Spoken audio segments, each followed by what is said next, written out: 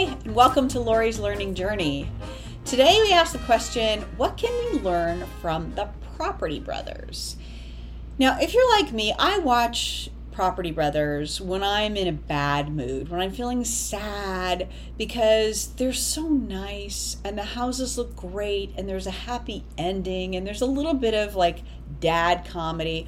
So you may be thinking this is a design tip. It's not.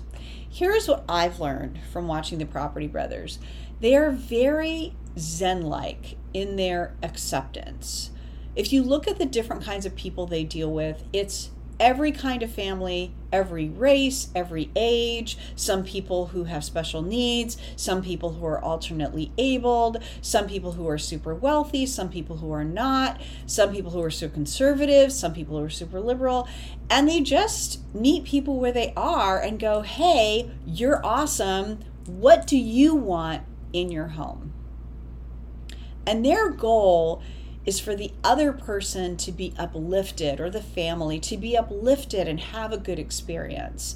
The other thing they do is almost every episode there's some kind of unexpected tragedy, like there's asbestos, or the plumbing is old, or the electrical needs to be redone, or there's a rat in the cabinet. Yikes, right? And it's not that they don't care about these things, but they don't let it ruin the rest of their day. Now, I don't know if you are like me, but if I had a rat in my cabinet, that would be a big deal. I would be very, very upset. And when my budget goes over what I'm expecting, I'm not happy. I'm freaked out. And watch how they handle it. They're like, okay, so this is upsetting. Budget went over. So, here are our choices. Let's get to it. And watching them deal with conflict, even sometimes clients will be like, I have 10 more things that I want. They're like, oh, come on.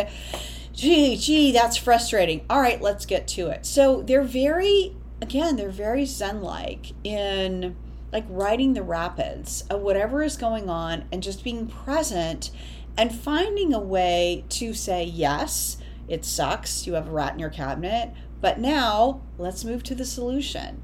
So that's what I've learned from the Property Brothers.